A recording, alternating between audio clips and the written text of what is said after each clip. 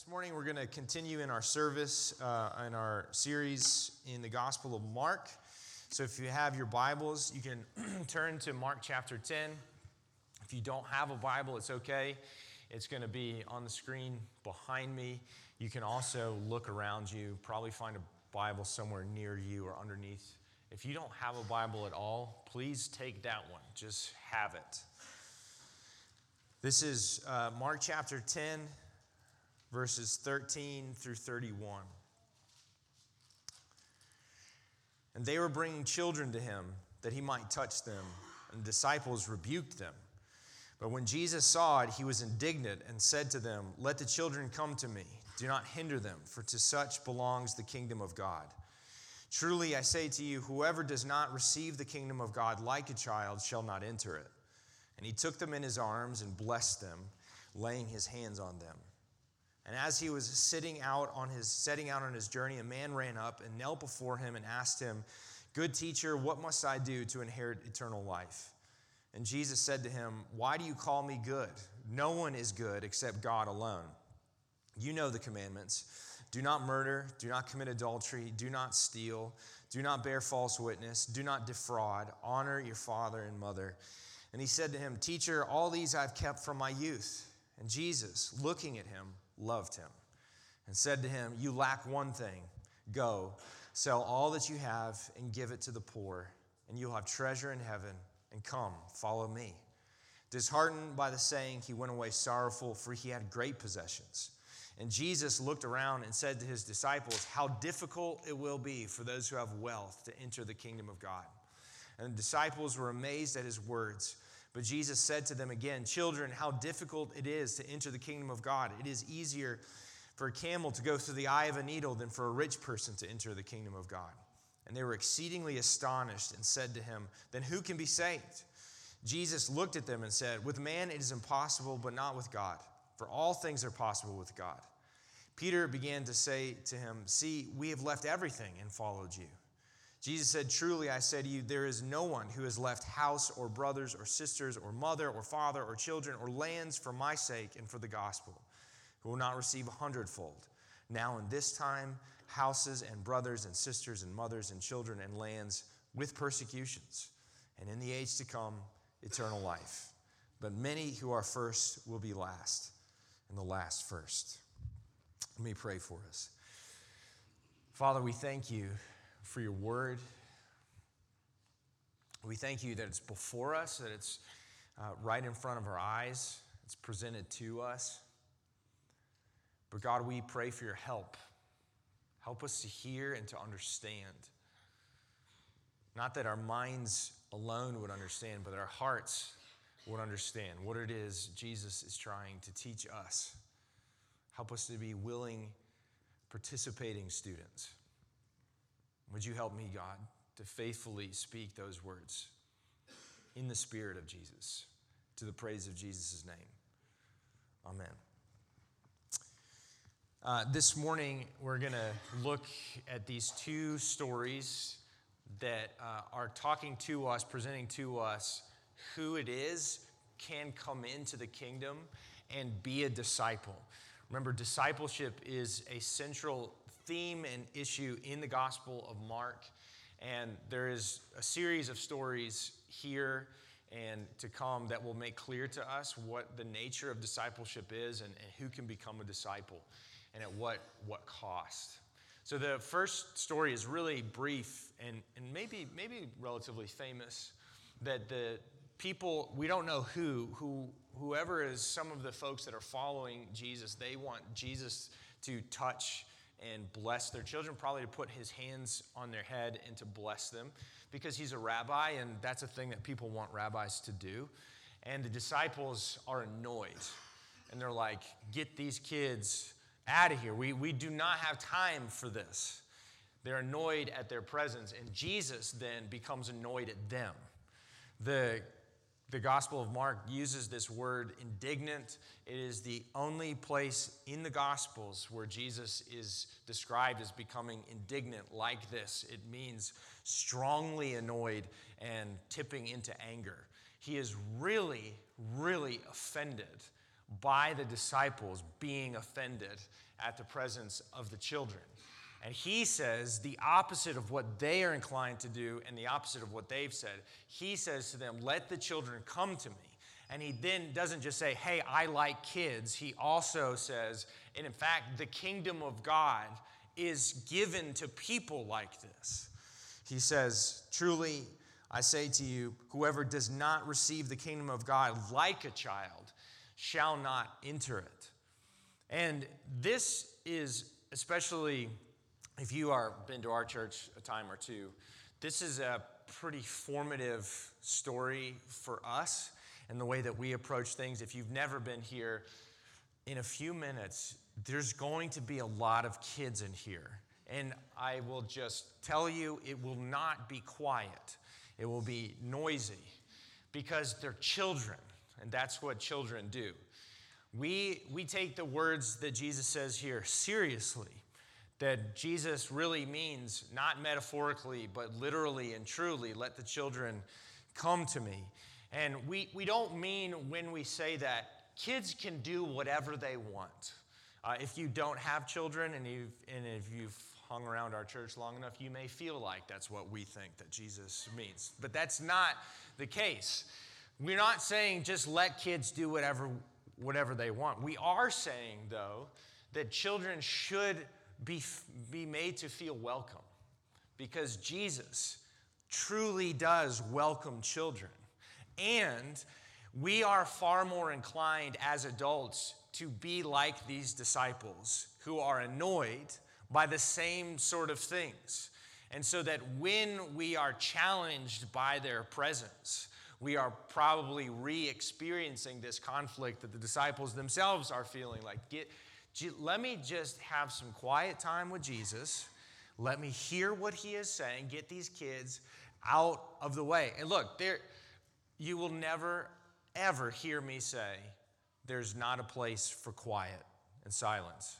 I am as pro-quiet and silence as anybody that I have ever met, and my family can verify that. I value quiet and silence just like the disciples do. But Jesus illuminates the nature of the kingdom and says that when you welcome children in, there is a good kind, a healthy kind, a divine kind of disruption that happens at their presence that we should all be prepared to be discomforted by. When they do that for us, not to us, for us, there are things in us adults that are illuminated and exposed about us. We are people inclined to be addicted to the semblance and feeling of control. We are people who are inclined to be addicted to the semblance of respectability. We are people who generally take ourselves far too seriously. And the presence of children starts to eat away at that. And you can be a part of that. You can participate in that. You can welcome that as Jesus welcomes. Or you can be like the disciples and be like, get those kids out of here. Now, I'm certainly all for teaching children how to grow up into being an adult who can actually sit in a chair in church and not light something on fire.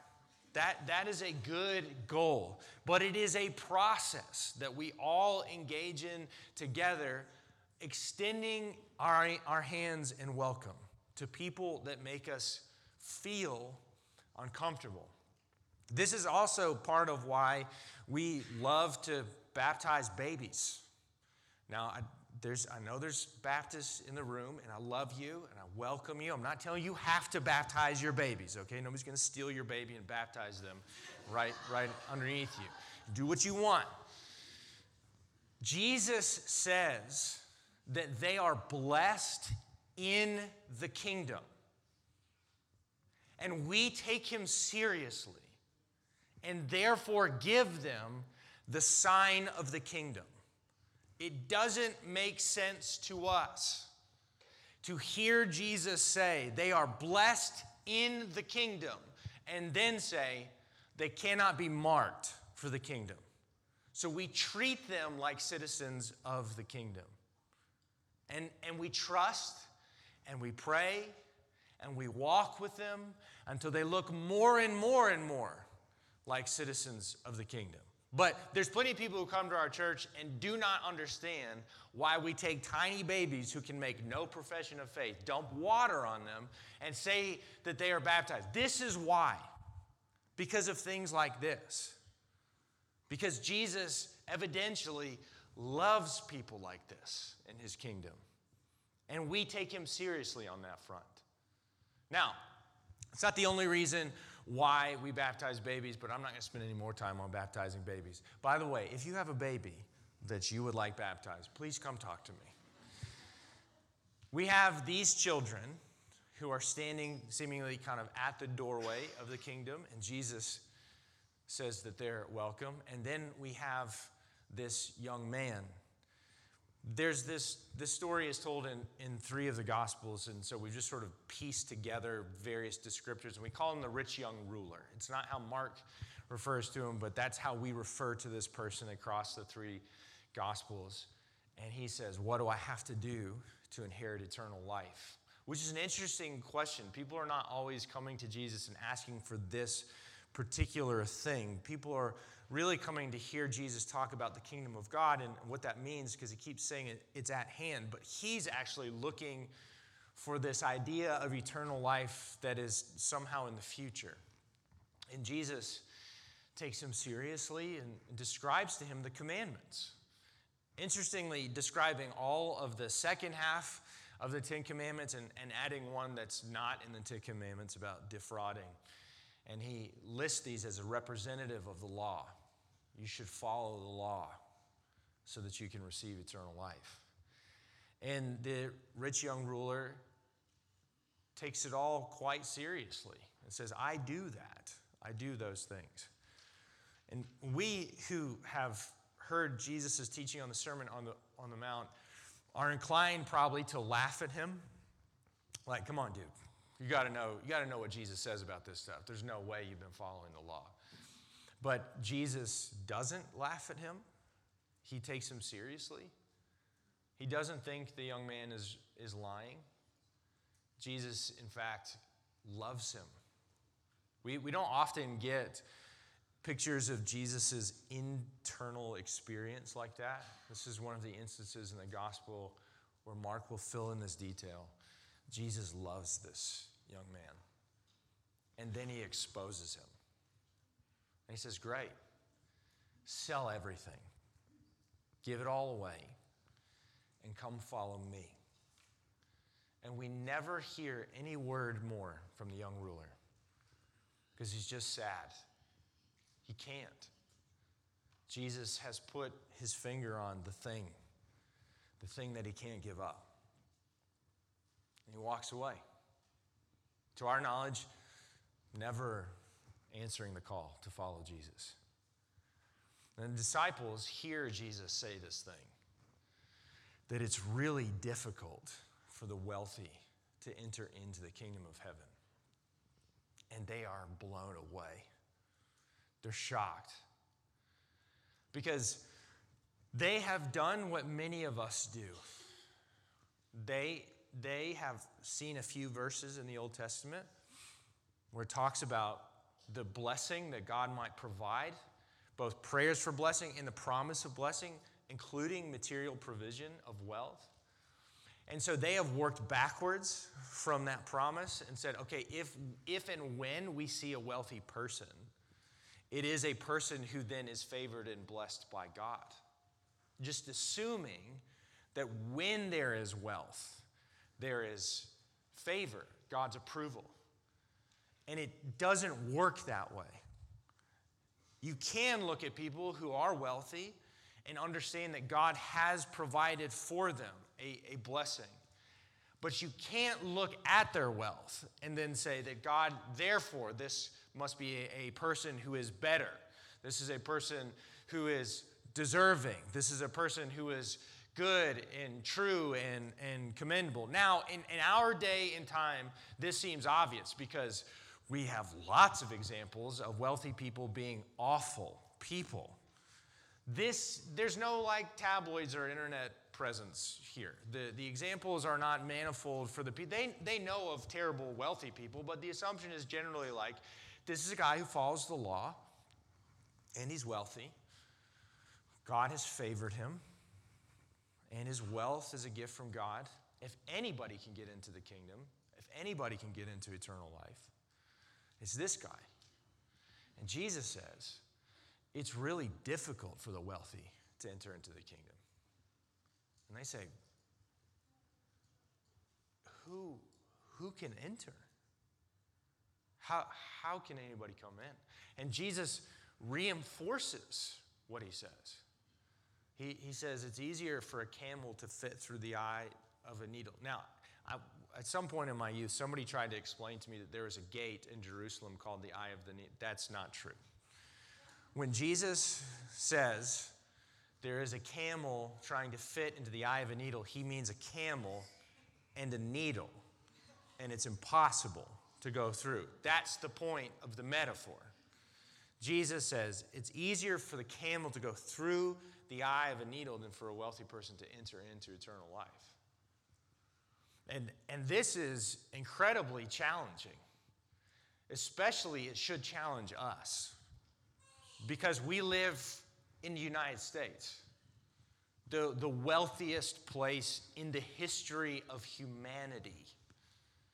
Our standards of what poverty is wealth in most of the world. And our standards of middle class is off the charts in most of the world. In general, we are profoundly wealthy people with the apparent access to more wealth right at our fingertips. It's sort of what fuels the American dream, is the ability to readily access more wealth if you just, work hard enough, you're smart enough, all the other things, knowing the right people, whatever. And we can easily get caught into the narrative and the dream life of the American world. We can easily slip into the story of America, into the story of the West, and just have an uncomplicated, unadulterated view of wealth that, of course, wealth is what you should pursue, and there is nothing dangerous at all about wealth. Wealth is comfortable for us. We grow comfortable in wealth. And when Jesus says that wealth is actually spiritually dangerous, we find ways to read around that and say, well, he does not, obviously he doesn't mean that. It seems like he means that, though.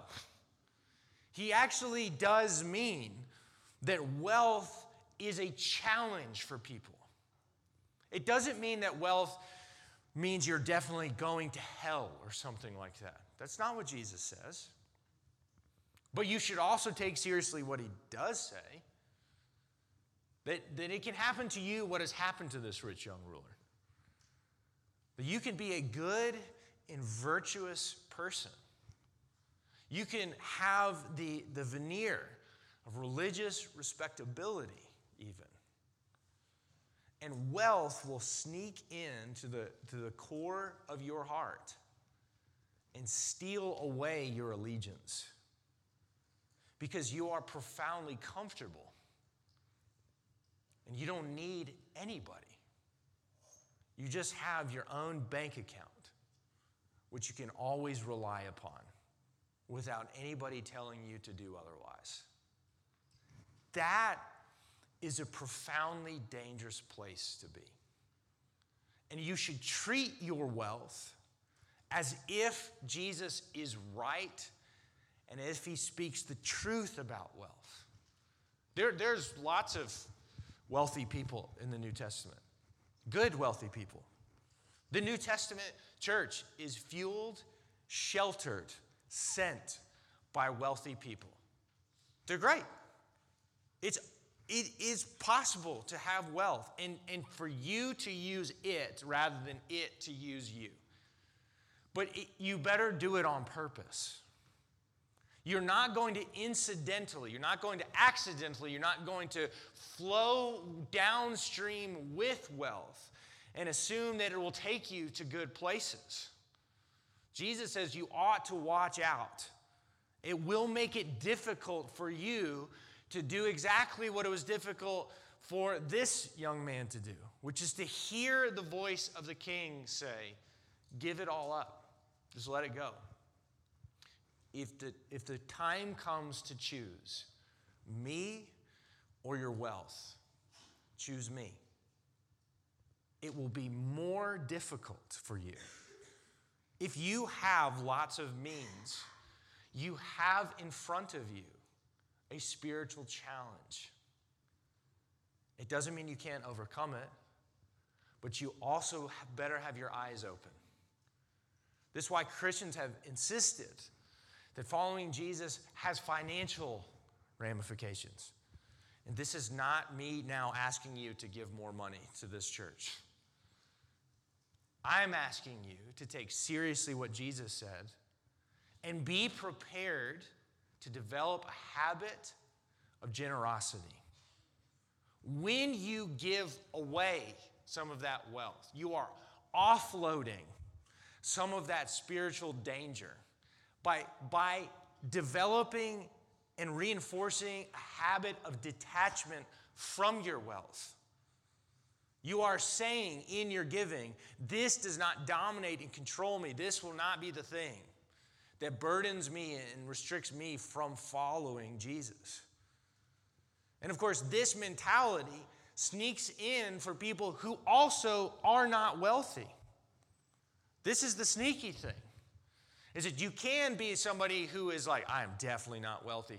Certainly by this country's standards and by many others, I am not wealthy. I don't know how I'm going to pay all of my bills in this season of my life. And you can easily slip into the same mirrored mentality of the rich young ruler because you think that your life revolves around your finances, that because I do not have, I am cursed. And if I would just have, then I would be better.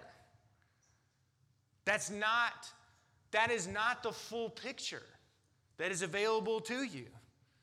Just because you do not have does not mean you are rejected by God. In fact, who does Jesus pronounce his loyalty and presence to over and over and over and over again in the Gospels?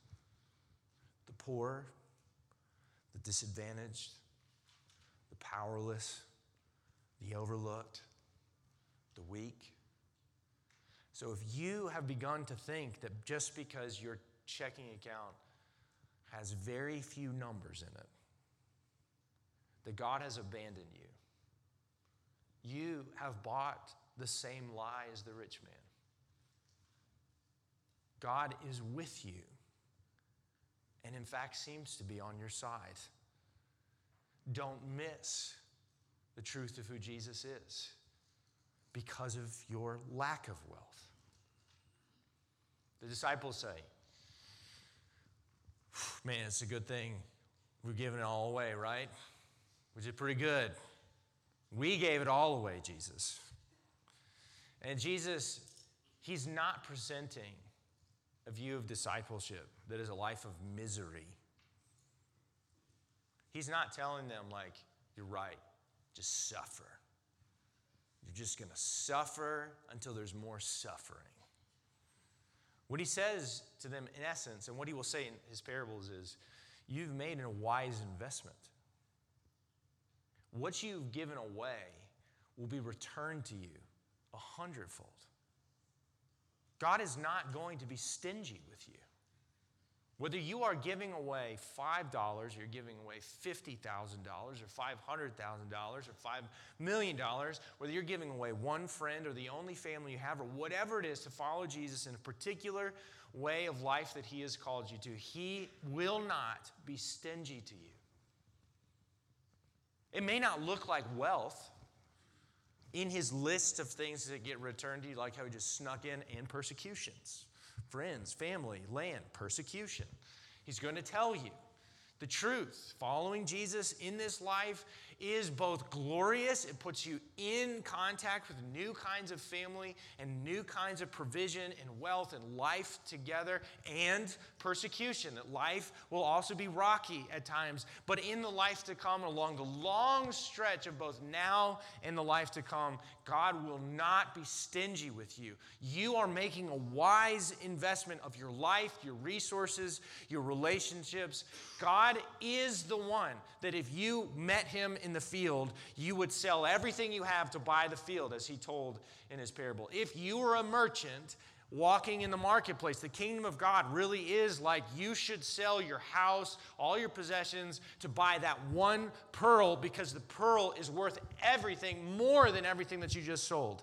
That's what the nature of the kingdom of God is. It's a good deal. And he will be good to you. The rich young ruler has not retained. He has lost. He's been bound by a short-term investment and failed to receive the riches that are available in Jesus. In here, the disciples say to Jesus, what you are meant to feel. They say, Jesus, this is impossible. If not even the apparent blessed ones have everything going right together, if not even they can come in, this is impossible. And Jesus seems at that moment to say, you get it. You're right. And with God, nothing is impossible. Which is exactly what children understand. Children understand their limitations and are more free with their limitations than any of us. In fact, that's part of what can be so annoying about being with children. My daughter, the smallest in my household, wants me to do so many things for her. And she just asks me all the time. She just asks. And if they're even younger, they don't even ask. They just scream. They just scream at you. I need you. I want this. I need this. I cannot do it. Do this for me. And yet, how many of us cannot utter these words? I need help. I hate those words. I can be struggling. You know, we have these very long tables that we set out for things. They weigh like 1,000 pounds.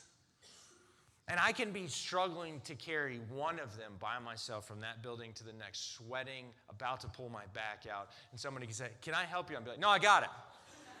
That is just my instinct. No, I don't need help. That is your instinct before God. I don't need help. And this is ultimately what I think Jesus is getting at the power, the destructive, corrosive power of wealth, is it stops you. It deludes you into thinking, I don't need help.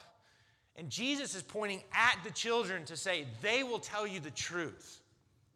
You need help.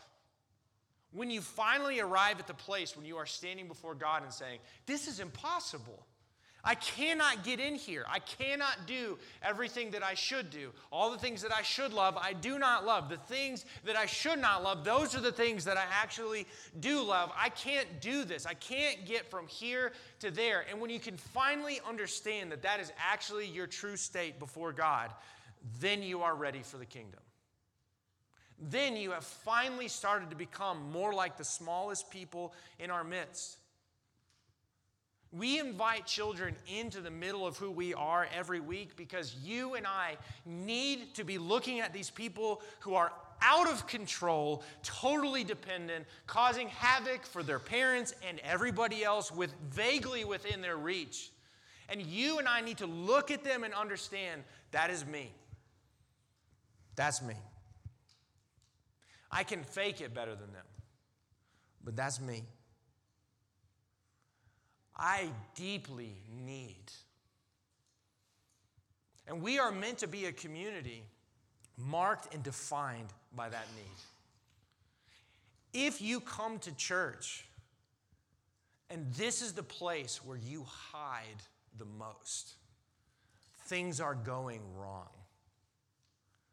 In your relationships with other Christians, you and I should be cultivating the habit of saying to one another, I am deeply in need. I am so confused, tired, in sin, messed up, out of control right now. It feels impossible to me. And far too many people come into places like this and they feel like this is where I better put on the veneer, the mask, as much as possible, more than anywhere in my life, that everything is fine. You are not fine.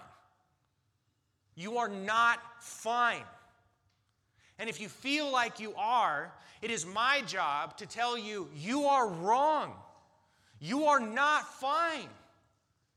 You will never get past your need for God. You will never be okay. Your growth in maturity is never going to lead you to be able to stand in the kitchen of God's house and say, you know what, I can get the cup of water myself. I've grown up, I can do this now. You will never be able to reach. You will always need His help. And when you understand what is your right and true position before God, that of eternal and forever need, make sure you pay attention to Jesus' response to the children. He doesn't put His hands on them like the people asked Him. He scooped them into His arms. He held them close. And then He pronounced His blessing on them. God is not repelled by your confession that this is impossible. Jesus is attracted to you. When you are confessing before Him and to other people, I am so in need of God.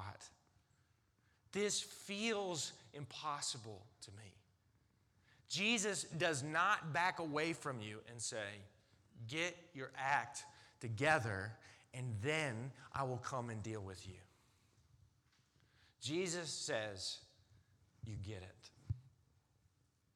And He scoops you up and He clutches you close.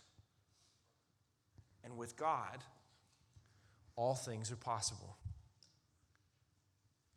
You could be here today, and if you have come here under your own strength and your own power, and you are well in control of your life, you are maybe hearing this call to re-examine the state of things.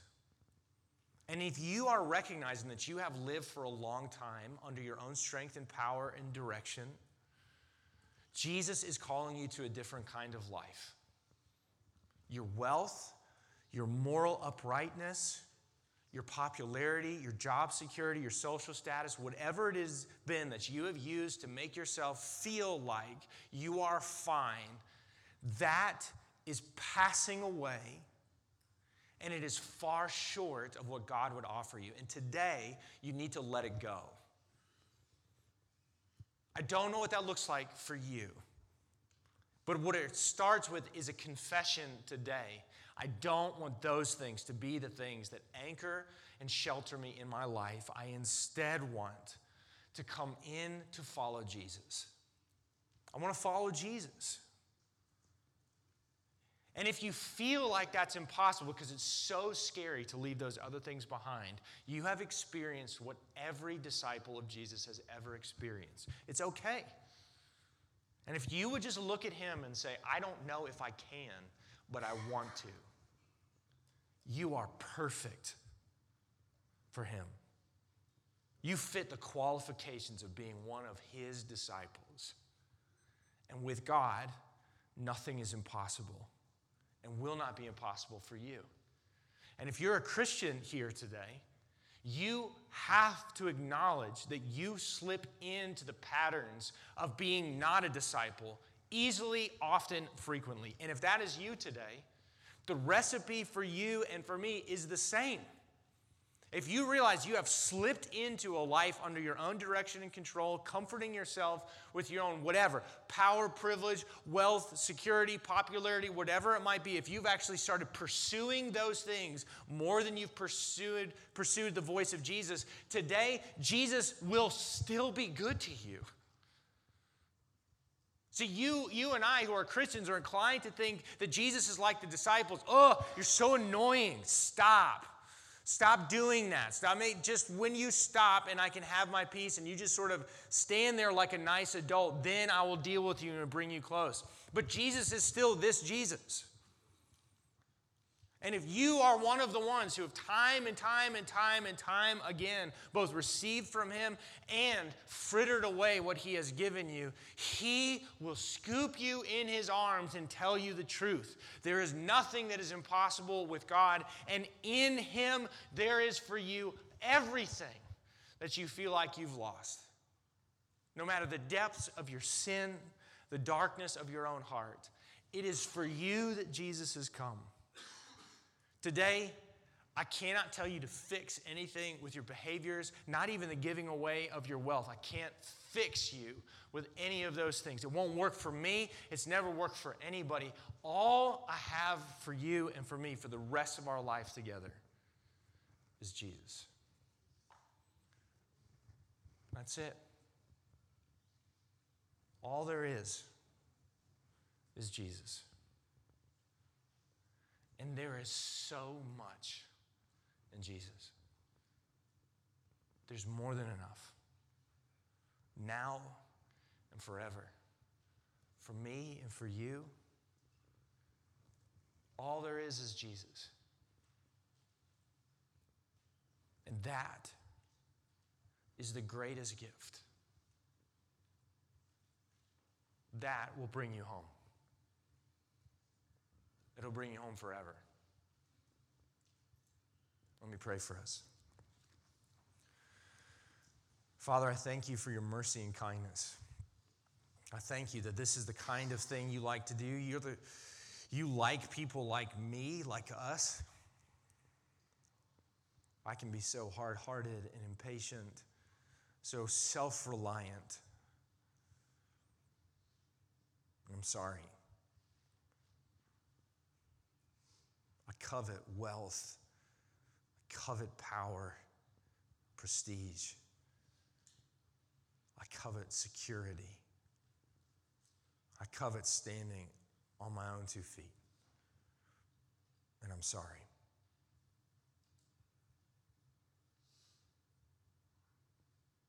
God, I pray for all of us, wherever we might be on the spectrum of following you. I pray that today we'd see more clearly than ever that you're the best. There's nothing that we could give up that would be comparable to you. And God, I pray that you help us to be honest with you and with others about our need for you. I need you. We need you. Forever. We need you. And you won't hold back. That is the wealth of heaven. The wealth of the kingdom delivered over to us. Thank you. Let us live our lives with and for you, Jesus. We want to be your disciples. And in you, all things are possible. Thank you. We pray this in Jesus' name. Amen.